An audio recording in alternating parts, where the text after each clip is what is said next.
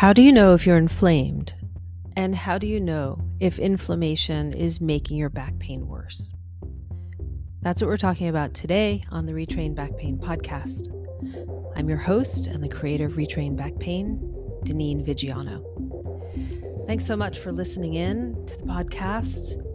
And today we're talking about inflammation. And if you've listened to the previous podcasts, you're aware that one of the issues with current back care management is that it is mostly mechanistic, meaning that if you go to your doctor or you go to a physical therapist, a physio, and you have back pain, they are likely to give you exercises and stretches and ice or heat to manage the mechanistic parts of your body that are related to whatever you have going on, whether it's a strained muscle or spondylolisthesis or stenosis, right? So the approach is AB is broken, we are going to fix AB. The approach that I take with my clients in Retrain Back Pain is different. It's holistic, it encompasses the whole person, and it's multidisciplinary. So I'm not reserved or required or limited by just prescribing exercises for someone. And in fact, exercise is usually the last thing that I get to with my clients. It's not the most important part of the therapy for me. Managing inflammation is right up there with one of the factors that may be keeping you in a cycle of hurt. So let's get into it. What we're going to talk about today is the different types of inflammation, the common causes of inflammation, and how do you know if you're inflamed? And obviously this is a fairly large topic, and so this will be part one of a two-part series. I'll come back again next week with the next part of the series, talking a little bit more about pain and how to manage inflammation. So back pain is actually the sixth most costly condition in the US, and about 8% of all Americans, which is about 65 million, I believe, have recently reported an episode of back pain. And it's really frustrating when you've got back pain and you're going to physical therapy and you're doing all the things that all the pros are telling you to do, but it's not going away. And one of the things that may be overlooked, there's probably a lot of things overlooked, but one of the things that may be overlooked is your immune activation and how taxed is your immune system. And I like to make the analogy to a game of Jenga. Jenga is that stacking game with wooden blocks where you have to stack blocks and then you have to pull one block out, and you lose when you pull a block out or you add a block and the game of Jenga falls to the floor. It's about load. And inflammatory load means when you have multiple things going on that your inflammatory processes are trying to manage. So if you've got multiple things going on, it's a lot harder to attack the source of discomfort, right? So if you've got allergies and then you've got something going on in your back, and then let's say you sprain your ankle, or let's say you get COVID, all of these things are adding to what we call your inflammatory load. So in general terms, inflammation is not a bad thing. Inflammation actually helps your body fight off infections and heal wounded tissues and injuries. There's two types of inflammation. There's acute inflammation, and this happens when you experience a sudden damaging event, like when you cut your finger. Then maybe it gets hot and warm and starts bleeding. In order to heal the cut, your body is sending inflammatory cells to the site of injury, and those cells initiate the healing process. So in this scenario, inflammation is helpful and necessary. The other type of inflammation is chronic inflammation. And inflammation can become chronic when your body's own inflammatory processes are constantly switched on. And this may happen because you're experiencing constant or recurring stressors, but your inflammatory system can also become dysregulated. In either situation, whether it's an overload or dysregulation error, your body continues to send out inflammatory cells, whether you need it or not. And this can become problematic. So, two examples of chronic inflammation. One would be rheumatoid arthritis, and the other is back pain.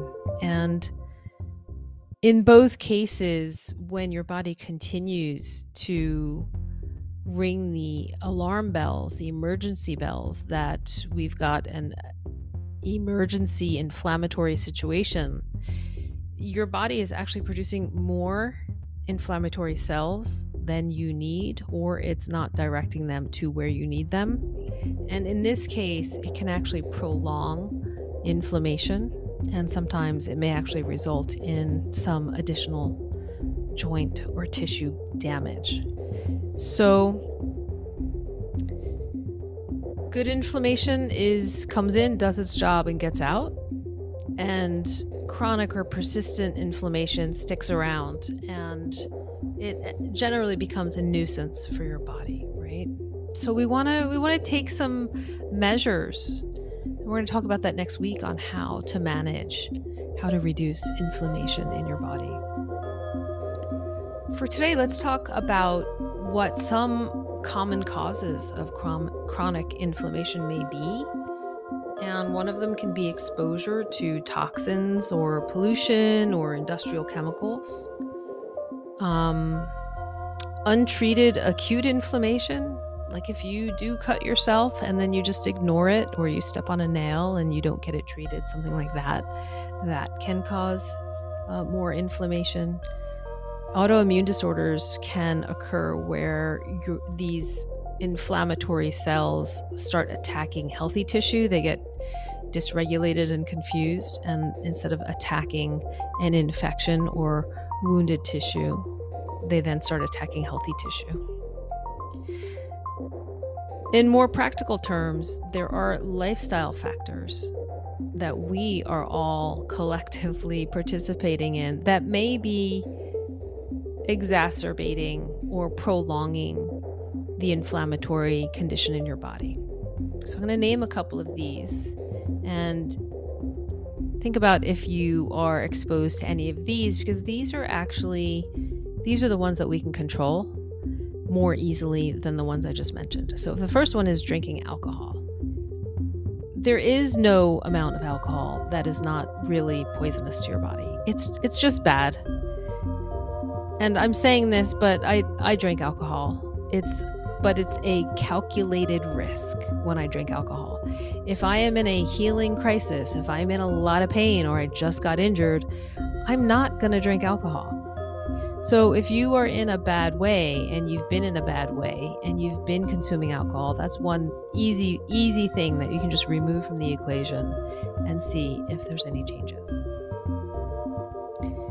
Sugar is also highly inflammatory. And so if you tend to have a sweet tooth, or you're eating lots of processed foods, or even if you're eating a really high carb, high starch diet, because those do turn to sugar in your body. So sugar is highly inflammatory, and it's one of the easiest things we can start to reduce in our daily life. If you're experiencing chronic stress, that can also lead to inflammation. So if you're under stress and you are not pursuing any activities to mitigate that stress, like maybe there's stressful situations in your life that are a little out of your control.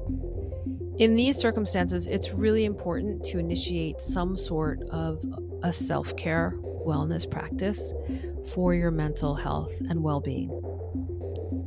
Could be breathing, could be gentle yoga, could be meditation, could be knitting.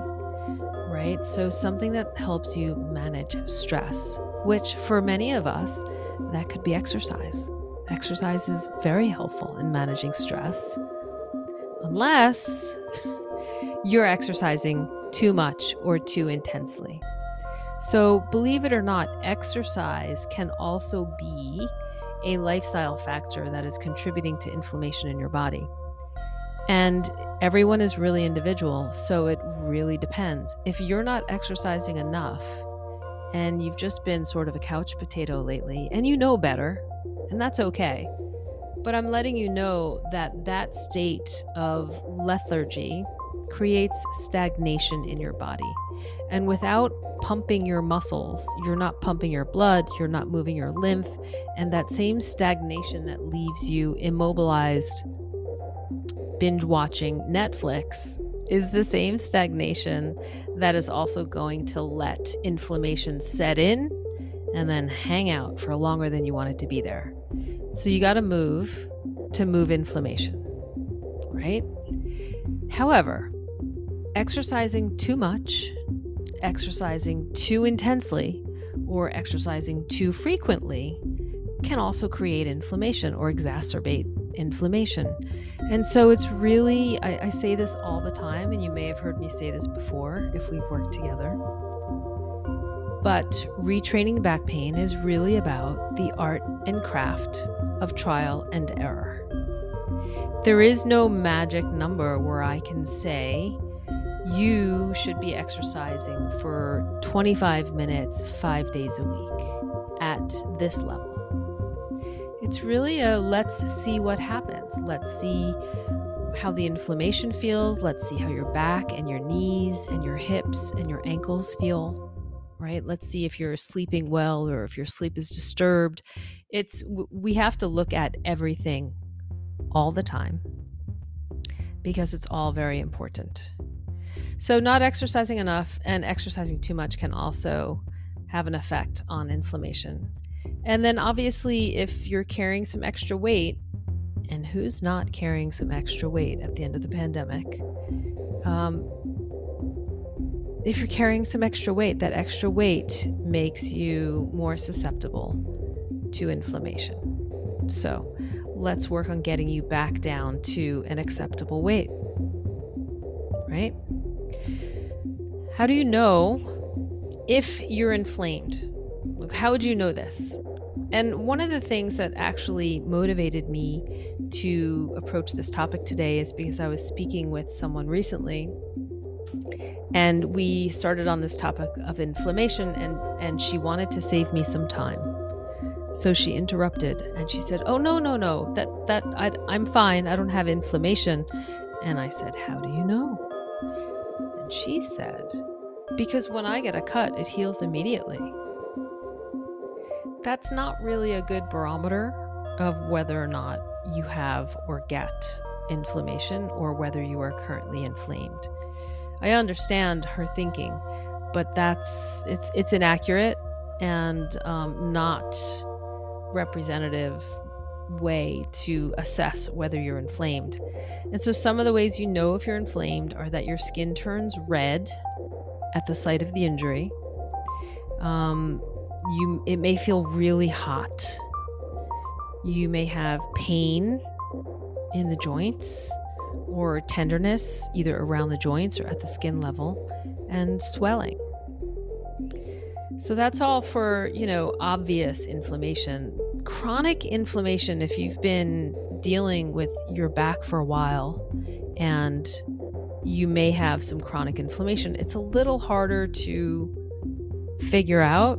But sometimes inflammation can manifest as abdominal pain, fatigue, foggy thinking, joint pain, or just generalized stiff and achiness, mouth sores, skin rash, weight gain, depression, bone loss, heart issues or chest pains, and something called intermittent explosive disorder, which I had never heard of that terminology before I actually wrote the article on this topic for my website, but that's the thing. It's controlled outbursts of anger, intermittent explosive disorder. And so, I just want to say that if you've got some unexplained things going on in your body, go to a doctor. If your doctor doesn't know what's going on, go to another doctor. If that doctor doesn't know what's going on, try seeing a different type of doctor. I would recommend seeing a functional medical doctor, functional MD, because functional MDs look at more of the functional holistic perspective. They're not really going after treating your symptoms. Functional medical doctors are really more invested in getting to the source of your issues. And so I'm speaking real general terms. My lens of focus is back pain. And there are lots of diseases and viruses and medical events that are way outside my scope of practice that could also be causing chronic inflammation. So things like Lyme disease, Hashimoto's, thyroid disorders, cancer, there's a lot of medical issues that I don't specialize in that you should definitely see a doctor for if you suspect that may be a thing. So that's just my disclaimer. I do have a doctor here in New York who I highly recommend. His name is Dr. Robert Graham, Graham, and his company is called Inflamed. And he does do telehealth consulting. So if you're looking for a functional medical doctor, if you're thinking, oh, I always wanted to see a functional medical doctor, call Dr. Rob. He's really great. Okay. So you may be wondering at this point, how do I know? I just want to know if I have inflammation. The way you would know is through blood tests. So you would go to your medical provider and you would ask them, normally when you go for your annual physical, in the US at least, they do a full blood panel as part of your annual checkup. And in that annual checkup are lots of blood tests that can indicate what's going on with inflammation for different systems in your body. And so if you're like, I just want an answer, I just want to know if I'm inflamed, you can guess, or you can go back to your doctor and say, I want a blood panel for inflammation. And if you check my website and look under the most recent article, or the article that is titled, How Do I Know If I'm Inflamed? Or How Do You Know If You're Inflamed is the name of the article. I've listed the blood tests that they will generally check in a blood panel for inflammation. But your doctor knows, and they're pretty generalized, so I don't think you have to ask for specialized tests. I think a general blood panel, blood workup is going to give you the answers that you need. So, I hope this was informative for you. And, I want to just say on the topic of inflammation is called the silent killer. It is very serious if it sticks around for a long time. And so it's highly correlated to all the big diseases, from depression to cancer, heart disease, obesity, diabetes, dementia, allergies, asthma, chronic fatigue, and all autoimmune diseases are all related to your body being able to handle the inflammatory process. And so if you're just walking around thinking, I've been inflamed forever because of my back or because of multiple factors, I hope this chat has proven to be a source of inspiration and motivation for you to take some action, either with your doctor or with changing some lifestyle factors. And that is what we're talking about today. Next week, I'm going to come back to you and we'll talk about ways to manage inflammation, to reduce inflammation. So please tune in next week. And it would be really helpful for me and for other listeners, if you're enjoying the podcast, to take a second and either leave a couple of stars or leave a review on the Retrain Back Pain podcast on whatever your preferred platform is. That's all for now. Have a great day. Thanks again for listening. It means so much to me. Ciao, ciao.